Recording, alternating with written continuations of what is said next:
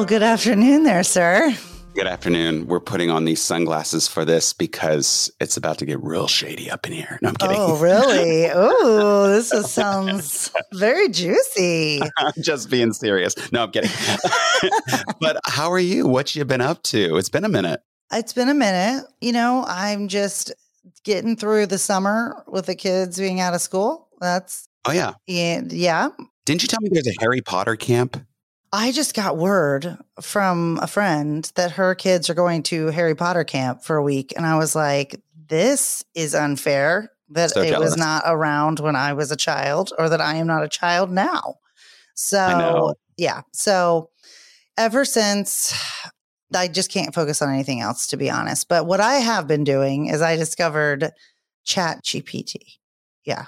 Please explain. Oh my gosh. So it is the AI that everybody is super afraid of and has been freaking out about as if this has not been around forever, is a website / app that you can have do anything for you. And it is now my new best friend. So that's what I do most of the time these days with figuring all that out. I mean, I swear you can go in there and ask it to do anything.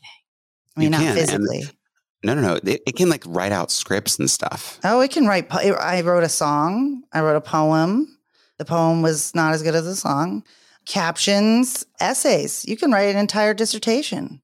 So I don't know how the world's going to deal with this, but I'm thrilled. Well, that's part of the writer's strike going on right now in Los Angeles that they're still on. Yeah, because what's to prevent studios from just going into ChatGPT with someone's idea and writing their own scripts with a GPT? You don't have to pay a writer. Yeah, well, somebody's still got to edit it. Somebody's still got to edit it. That's an editor, not a writer's salary. It's different. So that's why the writers are trying to fight that and be like, you can't do that. Do not do that. Okay. Well, all my thoughts and prayers for them. But you know what they should do is learn how to do ChatGPT better than the execs. And then they can just do, that's basically their new job, is to operate the ChatGPT.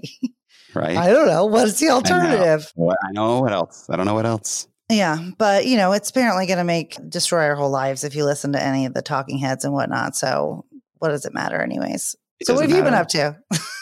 Speaking of Harry Potter, I went to Universal a couple weeks ago and went to Harry Potter World, which was really cool, and the Super Mario World, which was really fun. I'm so jealous. I felt like a kid, but Harry Potter World, I had butterbeer there, which is so delicious. Yeah, had that. It's very good. So good. And then you have all the, you can go and buy your, whatever wand you want. And the wands work all over the park. You can do little spells throughout the whole thing. Yeah, you can there'll be a store you walk by and you won't think it's anything. But if you look on the map, you can do a little spell on it and it will make something move in the window. It's really cool. Oh, because when I went to Harry Potter World on this side, on the East Coast, I got myself a wand, but it didn't do anything. It doesn't even do magic. It just feels like it was a big lie. But now that you make magic, maybe that's only doing it for you because you are a magic maker. Maybe because I'm a magic maker. Yeah. Oh my goodness. Yeah, that's been fun. Been traveling in Alaska right now, so that's been a good time. Yeah. And you've been doing some traveling? Any traveling? No, not really. Not really. A little bit. About to though. The kids. I'm going to take kids up to the mountains to see my parents and then going to Napa for a week. What part of the mountains? In Banner Elk. It's outside of Boone. So it's a lovely area. Yeah, it's nice. Lots of golf. My invitation must have got lost in the mail. Oh no. What happened? It did actually. No, you're invited now. It's fine. But aren't you excited about today's guest? I am. Super, super thrilled. He's kind of I can't believe I'm going to say this. Cover your children's ears if they're in the car listening to this. He's kind of a badass. Oh, yeah. Well, if you have to cover I honestly would take your children out of the car to listen to this because there is a very good amount of cursing. But yeah, he's a badass. I mean, he's a no nonsense kind of guy who is here to help you get your life back together. But, you better be serious about it in a good way. Ready for the journey because he will give you the tools to help you get to the highest version of yourself and a better version of yourself and a more healed version of yourself. Yeah. And I've said it a couple times, but I think if you know anything about David Goggins, this guy is very much on the same track. So, and for all the fans out there, and a little Tony Robbins thrown in there, I think. So, all around, just a motivational guy who's very much focused on healing trauma. So he's right on brand for us. So do you want me to go ahead and tell everybody a little bit about Do you want to tell our audience about him? I would like to. Yes. Yes. Okay. So Michael Unbroken is an entrepreneur, best-selling author, coach, speaker, and advocate for survivors of childhood trauma. He has written multiple books, including the bestseller Think Unbroken, Understanding and Overcoming Childhood Trauma. Michael has spoken in over 80 countries and is the host of the Top 10 Think Unbroken podcast. He helps other survivors of trauma shift their mindset and provides practical tools to help them heal. Michael is a beacon and a lighthouse to show others how to crack the code to their own life. He's also the founder of his own coaching business and is a mentor to trauma survivors. Michael has overcome homelessness and childhood trauma and now helps others to learn to love themselves and be the hero of their own story. So without further ado, I give you Michael Unbroken.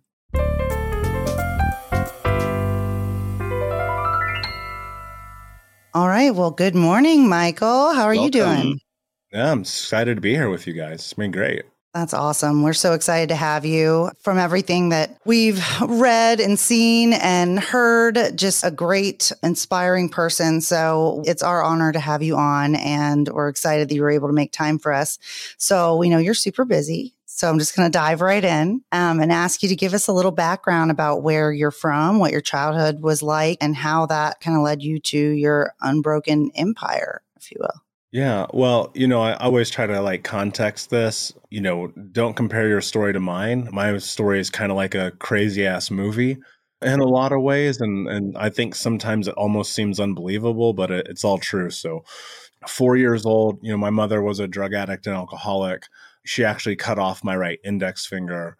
My stepdad was super abusive, the kind of guy who beats up 7-year-olds, total loser. Put me in the hospital multiple times, spent a lot of my childhood homeless and deeply in poverty. In fact, lived with 30 different families between 8 to 12, getting bounced around place to place to place. And then my grandmother adopted me when I was 12, which in a lot of ways is like a godsend, but I'm biracial, black and white. And she's an old racist white lady from a town in Tennessee you never heard of, right? Oh my God. It's like insert identity crisis. So I started doing drugs when I was 12, weed, pills, whatever. 13, started getting drunk, and then I got kicked out of high school. Fast forward a bunch of chaos, running from the cops, getting shot at, breaking in houses, stealing cars, getting kicked out of high school again. Eventually, I found myself trying to find the solution for homelessness and poverty and abuse. And I landed on money, right? Because I was like, well, this must be we're poor. We're always the poorest family. We've been evicted more times than I can count. There's always a bill collector on the line. Our cars are getting repoed. Maybe the whole reason my life sucks is because I'm poor, right? And that was a real powerful thought. And so I said to myself, by the time I'm 21, I want to make $100,000 a year legally. That part was really important because I've been in handcuffs more times than I can count. I have family in prison, literally to this day for life. And my 3 childhood best friends have been murdered. So it's kind of I knew if I didn't change that, I probably wouldn't be speaking with you guys today, right? And then I just did a lot of work, learned a lot of skills, got a lot of experience in the real world. And as I was heading into 21, I landed a job with a Fortune 10 company. And when I landed that job, started making 6 figures, completely destroyed my life, top to bottom. And as I was heading into 26, I'm 350 pounds, smoking 2 packs a day, drinking myself to sleep. I'm high from the moment I wake up to the moment I go to bed. I'm cheating on my girlfriend. I'm fucking $50,000 in debt, even though I've made almost $1 million. And, it was looking at life through this scope of on paper, everyone would look at it and be like, dude, you have the best life. But in reality, it was a disaster. And so I kind of hit this rock bottom moment, and that's 13 years ago. You've been through so much. And like you said, as a child, you were severely abused and neglected. And among many things that happened to you growing up, you just mentioned your mother cutting off your finger at 4 years old, which is insane to me. She was also, as you said, an alcoholic and drug abuser. and you and your family were homeless at times, and you witnessed your mother attempt suicide. You stole food and water to survive. And like you said, your stepdad beat the crap out of you and put you in the hospital. So how did you manage to cope with all of this at the time? And how do you think you internalized those traumas? Well, I don't think you cope with it. That's not a thing when you're 8 years old, right? When you're 12, when you're 17. It's like, I'm going to do whatever it takes to survive. Right. And so now so much of it is autonomic. It is these responses to these stressors because, if you think about it, like the brain really serves one predominant purpose, right? Survival.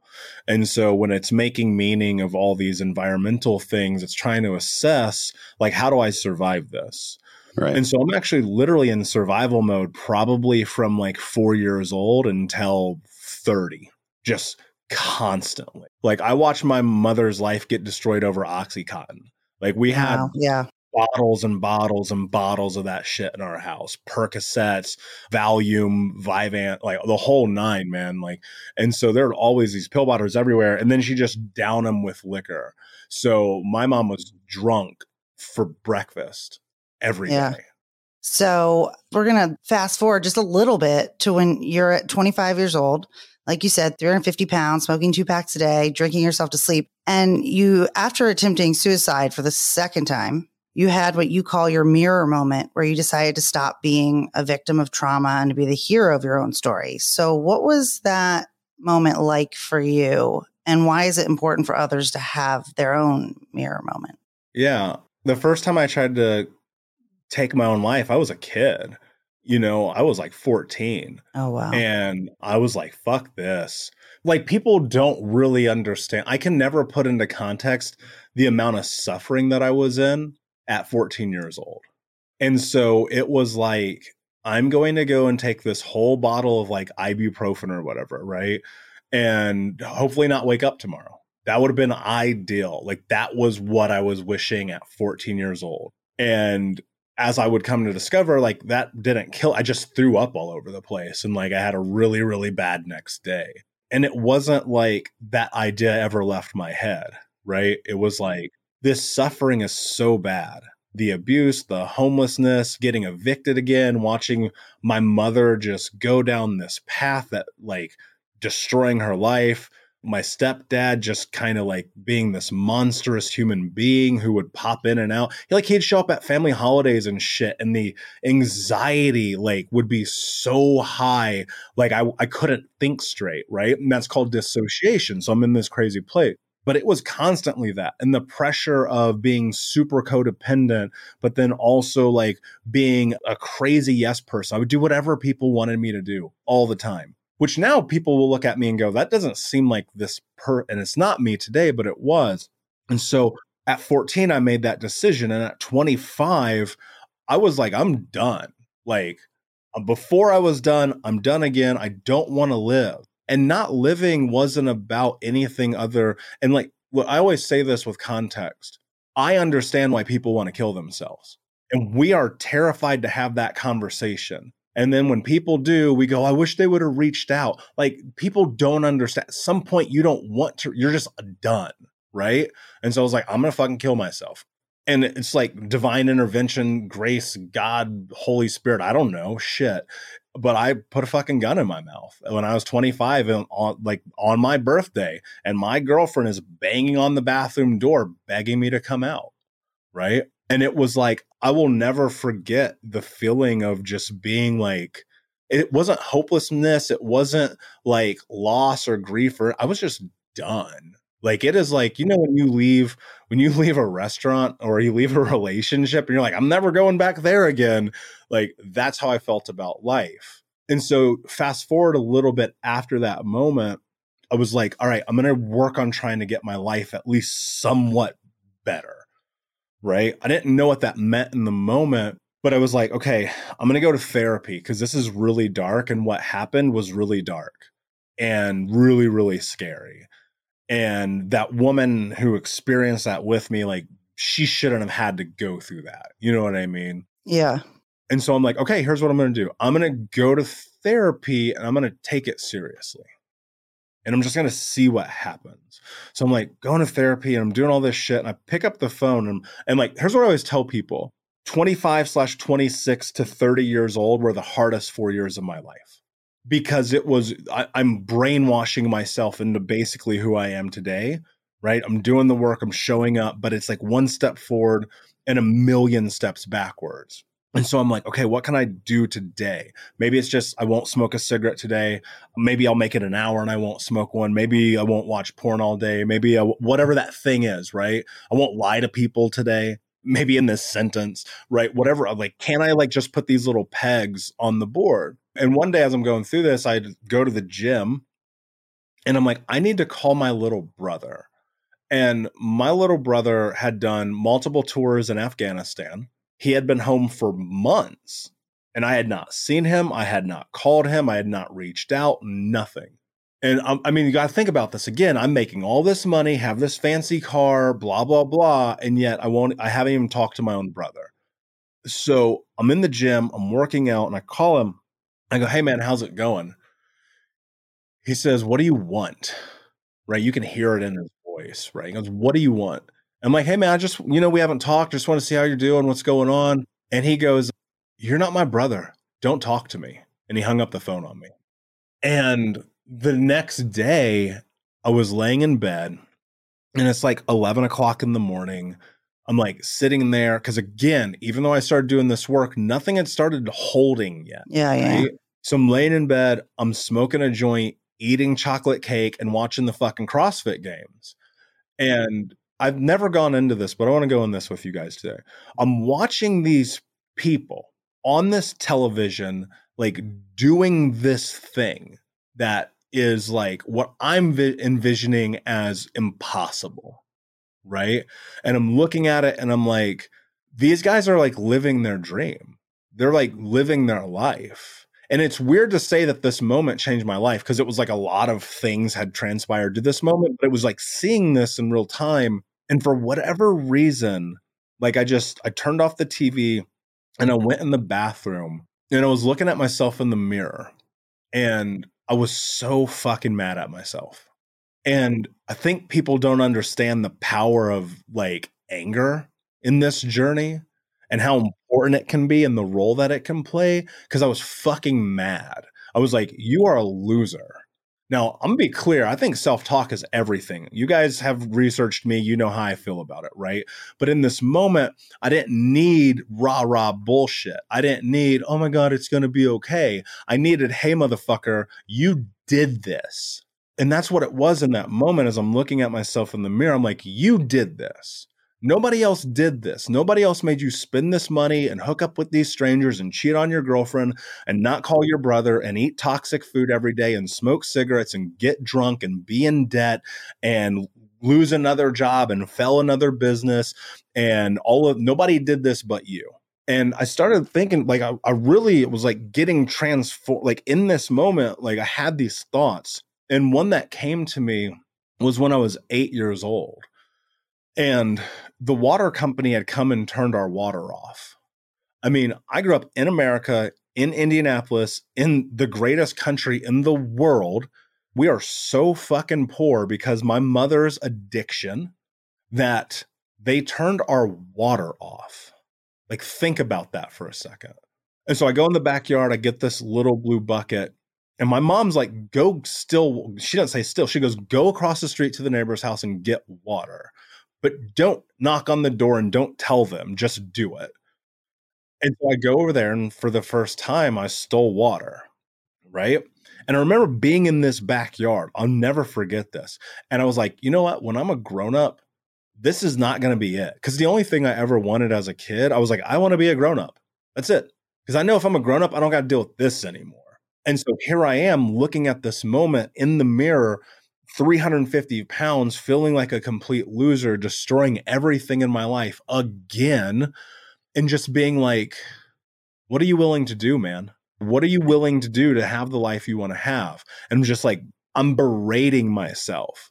Like, it is aggressive. Like, it is like, I am digging a hole into myself because it was like, up to that point, I'd always blamed everybody.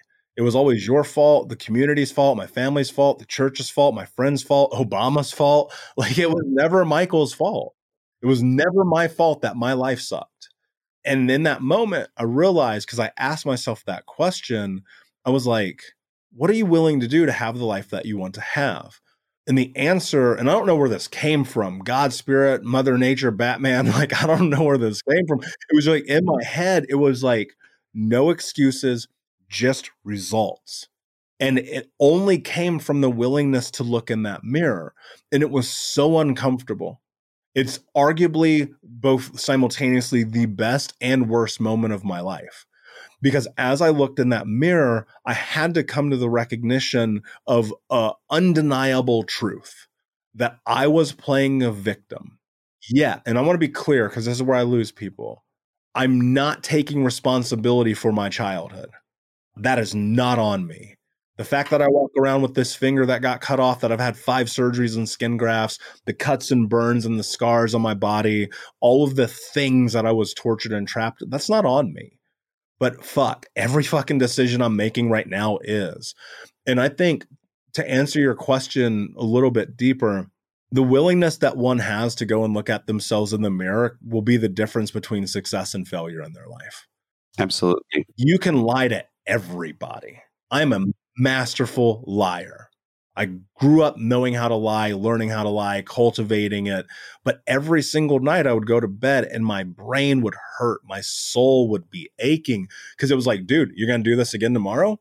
How long are you going to keep playing this fucking game? And so if you're willing to go and look in the mirror, even though it will be so incredibly uncomfortable, and you will have to face truths that you've never faced before, and you're going to have to find a space of culpability for what you have done, which means that now you're going to have to learn tools like grace, like accountability, like discipline, like love, like mindset shifts, right? And integrity. But when you start to do that, your life will become different. And it's the same thing I teach my clients all the time. It's like, we start at the mirror, because at some point, the only way you heal is you recognize that this is on you. Absolutely. Laura and I talk to a lot of people on the show, and every single time, no matter what it is, we end up coming back to personal responsibility and accountability. So you talk about your journey from being broken to what you call unbroken in your book, Think Unbroken, Understanding and Overcoming Childhood Trauma. Can you give us a brief breakdown of what the book is about and sort of what inspired you to write it?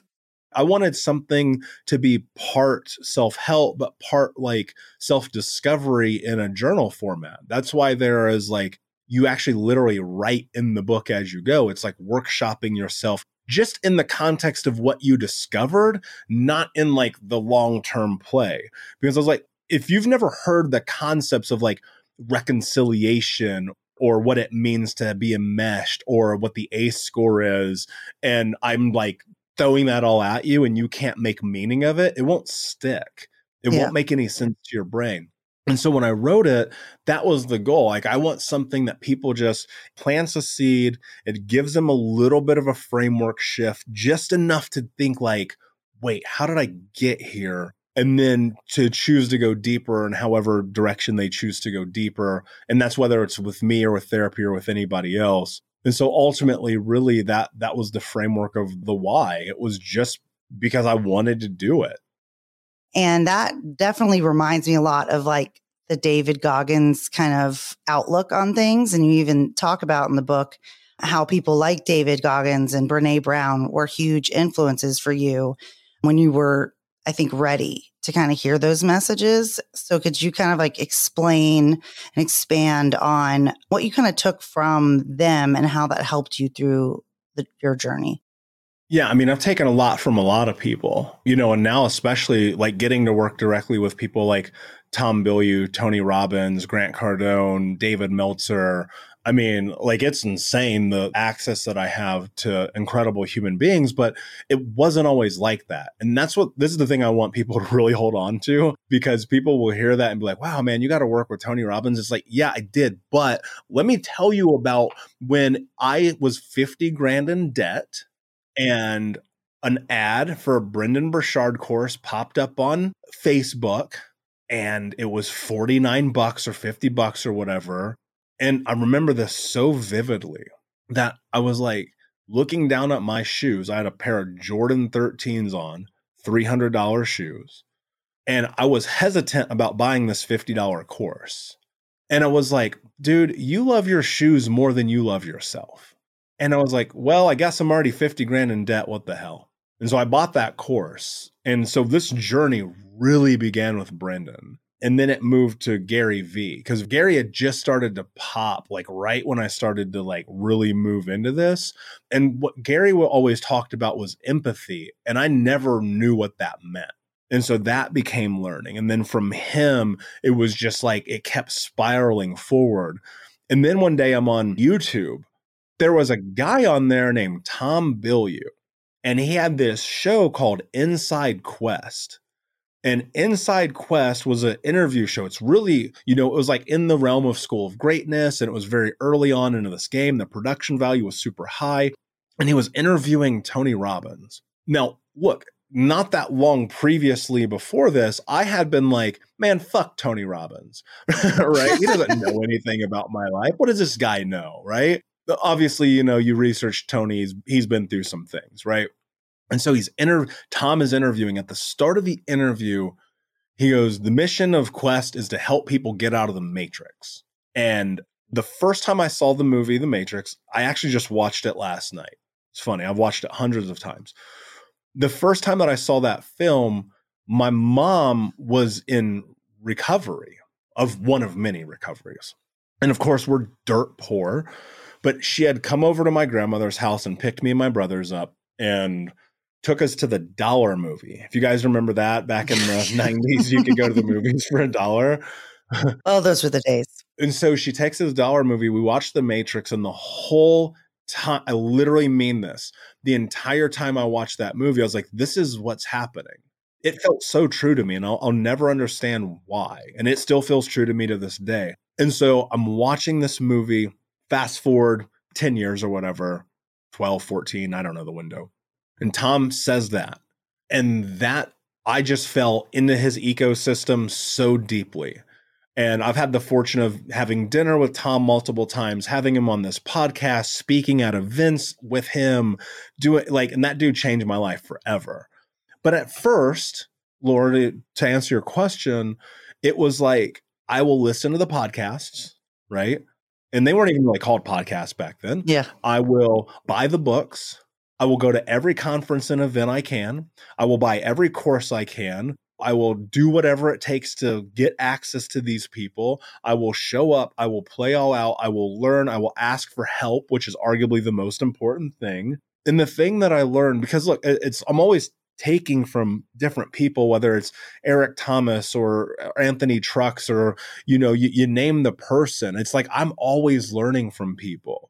Right. And so when you throw in a David Goggins or a Brene Brown or a Marie Forleo or, a Randy Garn, whoever it is, like I've had the fortune of like meeting and spending time with these people. I ask them questions. Then you go look at Think Unbroken podcast. I've had the privilege of interviewing a lot of incredible humans, from Dr. Gabor Mate, Mariel Bouquet, Dr. Caroline Leaf, Judd Brewer, Anna Lemke. I mean, you name it, right? And Tim Story, as like I interview them, I'm asking them questions, like teach me the thing that you know, right? And so it's like, sure, are you going to have a podcast and get access to those people? Maybe not. I mean, I'm going on over 6 years and 600, 700 now episodes of that show, right? But the thing that I do know is that it doesn't matter where you get the information from, as long as you're getting the right information. And I think the most important thing that changed my life and why I'm going so deep into this is because at first you might be at rock bottom, $50,000 in debt, and your life is upside down. It's like, just start. You are now a coach and a speaker and a podcaster, and you help a lot of people overcome their own trauma. But can you tell us what exactly a trauma coach actually does? And do you work solely with people with childhood trauma? Yeah, mainly just yell at people for 22 minutes at a time. Here's the thing. When people come to me, it's generally because they're at the worst spot in their life, right? They're like, I'm ready to be done. I'm like, cool, I get it. Or they're like, I ruined another relationship. I'm like, cool, I get it. Or they're like, I'm in debt and I got fired again. I'm like, cool, I got it. Right. But, people have to be willing to invest in themselves. So, that's a big part of it. Like, what are you willing to put on the line? Because it's going to be, I'm going to tell you right now, it's going to be time, effort, energy, and money. It's going to be all four.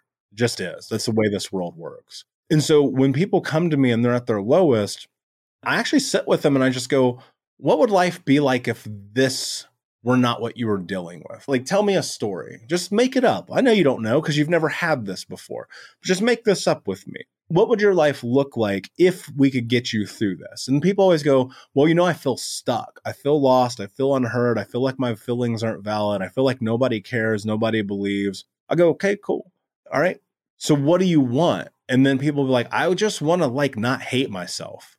That really is kind of the crux of all. They'll give me a lot of stories and a lot of diatribe. And I'll be like, cool. So what you're saying is you really just would like to love yourself enough to do the things that you need to do so you have the life that you want to have. And they're like, yeah, I guess so. I'm like, cool. Yeah, I get that. I know that story too. So how do we get you there? Now, this is where people will win or lose the game. All this is a game, Todd. All it is. It is an infinite game. That is it. It is just iterative. It is a process of learning, of starting over, of, in Monopoly, when you go to jail, you get 3 rolls and then you go back to go, right? You always go back to go in Monopoly. And that's what I think this journey is. So I'm always trying to help people understand that where they are today doesn't have to be where they are tomorrow. But we have to framework and workshop this whole thing. So it's like, how do we even know who we are if you've never known who you are, right? That's where we start this whole process, right? Because if you're a person who's been through major trauma and abuse, you have this idea of the person you think you're capable of being. And that's over here. And you're like, I think I can be this person. Great mother, leader, husband, wife, entrepreneur, business owner, executive, ultimately all those things. But it all comes down to can I be a confident person who loves myself, right? That's kind of the goal. And over here today, you're this person self-loathing, self-aggrandizing. You don't believe in yourself. You're dealing with a bunch of shit. You keep fucking up everything you ever touch. You don't have any semblance or resemblance of the person that you think you're capable of being. And then I come and I sit with you and I go, we can do this. We can be this person over here, but we got to kill this person that you are today, figuratively, right? So how do we do that? And then in that, we close the gap. And in closing the gap, it's about very simply building confidence around the unknown. What if you did, and I'm not saying you have to do this, but what if you did wake up at 5:30 in the morning and go to the gym? Would you stop being 350 pounds? What if you did stop smoking cigarettes, 2 packs a day? Maybe you could walk up a flight of stairs and not be winded. What if you did stop drinking every single night? Maybe you would sleep better and have more cognition and feel like you can take on the world. What if you did stop cheating on your girlfriend? Maybe you would have a healthy, sustainable relationship. What if you did go take therapy and coaching seriously and you put in effort to your life? Maybe you could build your values, your mission, your personal boundaries, your wants, your needs, your interests, be able to define integrity. Okay, cool. So in that space of that gap, the reason why people work with me is because they've never done what I've done before. They've been where I've been because we have a lot of similarities. As a person with an ACE score of 10, there's not a lot of shit I haven't experienced. And then as a person on this side who's spoken around the world, who's been on stages of thousands and thousands of people, who's written best-selling book, who blah, blah, blah, all this bullshit, the reality is all that stuff, that's circumstantial in comparison to one fucking thing. When I look in the mirror, I'm good with who I am. And so that's the game we're playing. I'm here to help support you to get to that. Look in the mirror and be good with who you are. The number one thing that I hear from people who I work with, they go, I feel alone. Yeah. I'm like, motherfucker, there's 8 billion people on earth. You are not alone. You just have chosen not to find community. And I do feel like it relates a little bit to this idea that you kind of speak about on all your platforms is the vortex and how people can kind of get into the vortex and how to reclaim their power from that. So could you elaborate a little bit on what the vortex really is and how to kind of interrupt the interruption? Look, the vortex is just that space of negativity, right? It's just that darkness. It's inside of all of us, right? That place where you're beating yourself up, you're being unkind to yourself, you're not leading with sympathy or empathy and grace and support and hope and love and compassion. It's when, you spill the glass of milk and you call yourself a fucking idiot, or you beat yourself up because you're a minute late to work, or the person you were dating, it didn't work out, so you say you're useless. Like, what is mindset, right? Like, what is actually mindset? People in my industry, they're like, mindset, right? But they don't ever tell you what it means. So that's so true. Here's how I see it. This is just my interpretation. Mindset is this at its like core. What you think becomes what you speak become your actions, and your actions become your reality. And most people are so mean to themselves and beating themselves up and agonizing over the littlest things and being a dick to themselves, where it's like, if you said half the shit you said to yourself to me, I'd punch you in the face. And it's like, and you're out here thinking you're going to be successful. Well, if you say I'm a loser, I'm a piece of shit, I suck, well, you're going to act like a loser who's a piece of shit who sucks, and that's going to be your life, right? And then it's like, well, for the positive side, if you can bring in the negative, why can't you bring in the positive? So you start to shift this mindset, moving out of this place of the vortex, right? The hard part about this shift, though, is that this leads down that path of discomfort again, right? Because now you're in this place where you're doing something you've never done. And the autonomic response to the unknown is to revert back to prior behavior so you feel comfortable, right? Because comfort equals safety. And ultimately, if the brain's number one and predominant service is safety, you're going to do whatever it takes to feel safe, i.e., which leads to comfort, which means you're going to continually take one step forward and 10 steps backwards until you actually realize that you're having a literal physiological and biological experience in which you are dealing with dopamine, epinephrine, oxytocin, all of these things every single day, right? And the brain seeks those pleasure and reward chemicals. I would highly suggest this. If you've never read Dopamine Nation by Dr. Anna Lemke, I highly recommend it. And in fact, she's been on Think Unbroken podcast, and it's one of the most captivating episodes I've ever recorded with anyone. And she said something that I think about all the time, that there's a significant increase in addictive behavior if you had childhood trauma. Now, that addictive behavior could be beating yourself up. Like, think about that for a second. Yeah. If the only thing you've ever known is being mean to yourself, holy shit, how difficult is it to be kind to yourself, to love yourself, to support yourself, to face your fears, to take on the challenges of who it is that you believe you can become, to close the gap, to ask for support, to ask for help, to build community, to show up every day, to do the thing you said you're going to do, to live in integrity and honesty and grace. Fuck, that's like impossible, right? And so, okay, what do you do? Well, that's where this process of just being mindful of your words starts to matter. I think it's really, I have all the goosebumps because even if you're not saying I'm a piece of shit that's not the narrative, but for you or for me or for anybody, it could be as simple as like, it resonated with me I have anxiety. That's my fallback. That's my comfort, like, which is weird to say, like, it's horribly, I'm not a fan of it. I don't want it, but it is kind of my default to just assume that something's going to go wrong. And it's almost like superstitious. Like, I need to feel that way or it won't go right. But if I were to just stop wasting all that time thinking, how many things are going to go wrong, and I actually thought about how often things can go right, that may be it's going to be uncomfortable because I'm going to sit there wishing that I could, ruminate in my head. And I don't know if that makes any sense to you, but. So let me tell you something. I had 27, 8, 29, 30 years old. I was having anywhere from 3 to 5 panic attacks a day, every day. Anxiety is a future-based disorder. Anxiety has nothing to do with this. Are you anxious right now? No. Probably not. Yeah, exactly. Because you're here. You're in this moment. You're present. You want to have anxiety? Go think about the future. You want to be depressed? Think about the past. And it's like, here's what I've come to realize. and it's like, sorry, Todd needs a minute. Little mic drop moment there for you, Michael. Just here's how I came to discover this. Because it was like, why am I worried about shit I can't control either then or now? Right? The only thing I have is this moment. And one of the things that I'm a nihilist, okay? At the end of the day, and this probably serves me very well with anxiety, because it doesn't matter. Laura, you're going to die. I don't know if you know this or not. Yeah, it's true. coming. Yeah. It's coming. Why the fuck are you worried about tomorrow? You don't even know if tomorrow's going to happen. You don't even know if 5 minutes from now is going to happen. It's very true. And then people go, well, I'm anxious about that. I'm like, well, you're going to die, so you're not going to know anyway. And when you're dead, you won't know.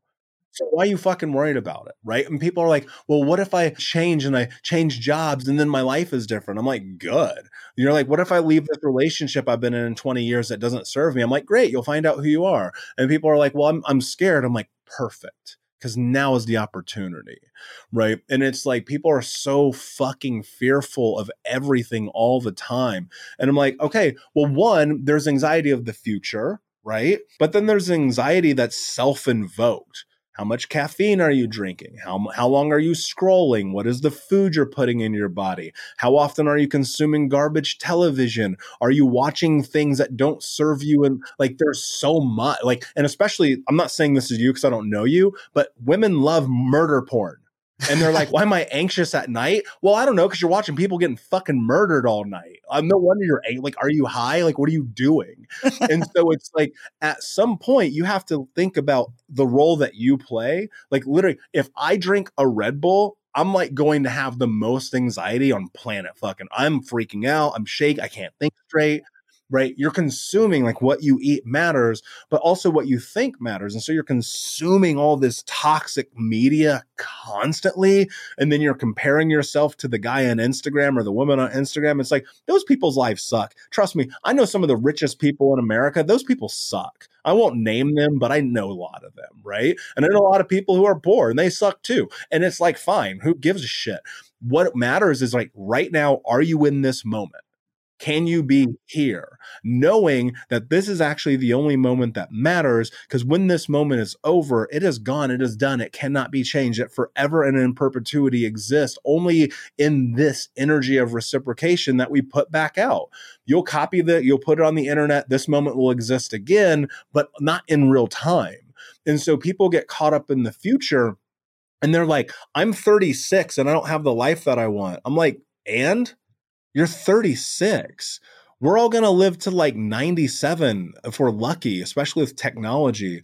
And it's like, you're 50. So who gives a fuck? Like, go live your life.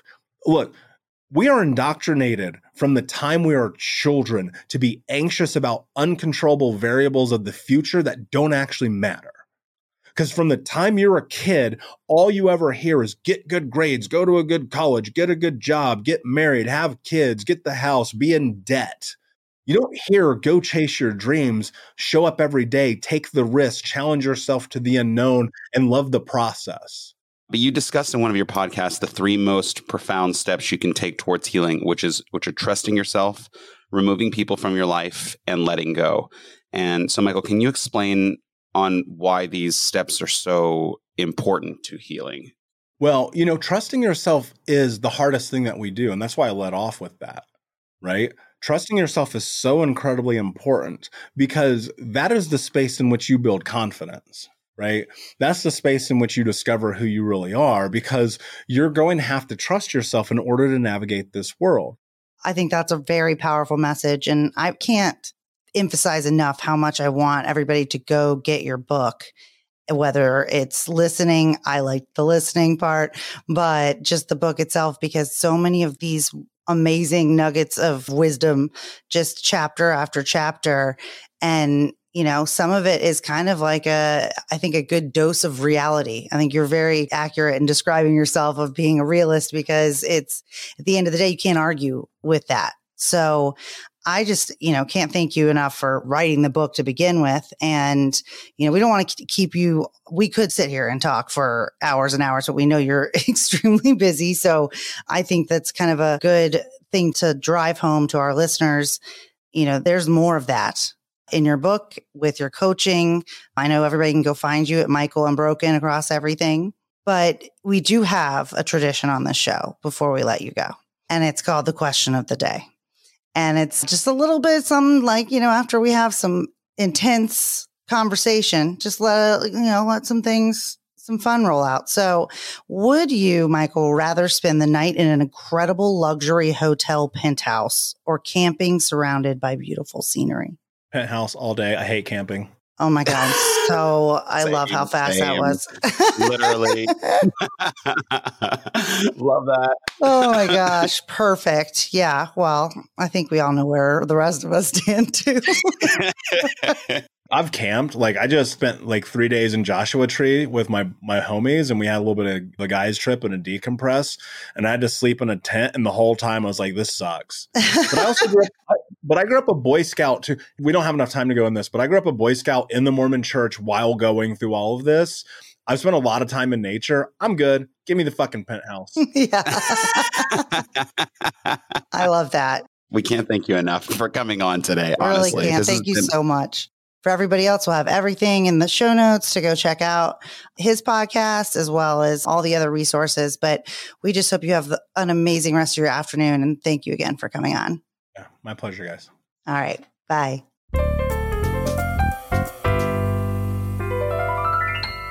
So what'd you think?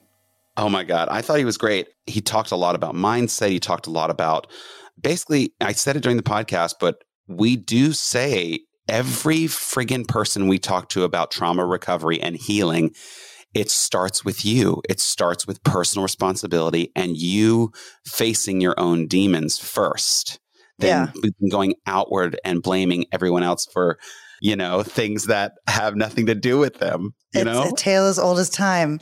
But for real, I didn't want to, make him read essentially his entire book on the podcast. But in the book, there's a whole kind of section about ownership, owning your, what your part in things. And then there's also, the stuff that you need to filter through that you don't have to own. Like you don't have to own that people did bad things to you in your childhood or in your marriage or whatever, but you do have to own that you haven't done anything to move forward, to heal, to do better. And that's where the personal responsibility comes in.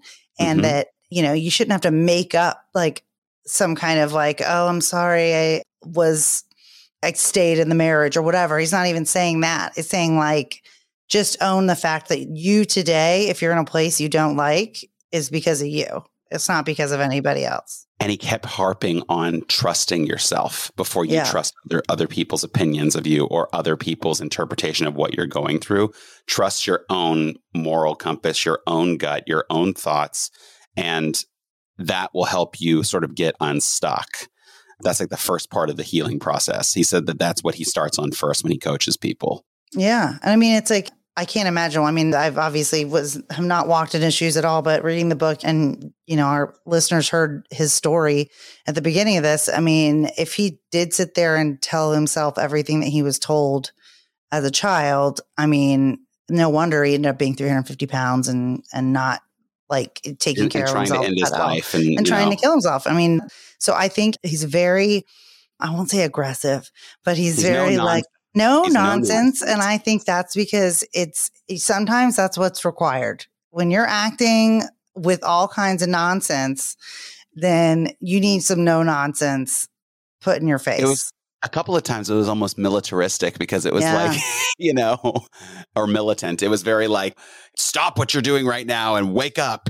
You're the one creating the problems in your life. So let's start with that. Yeah. I mean, in a way, it's funny because in the book, he's, he talks about Brene Brown and finally realizing the vulnerability and talks about empathy and talks about all these things, but it's like, you got to have empathy.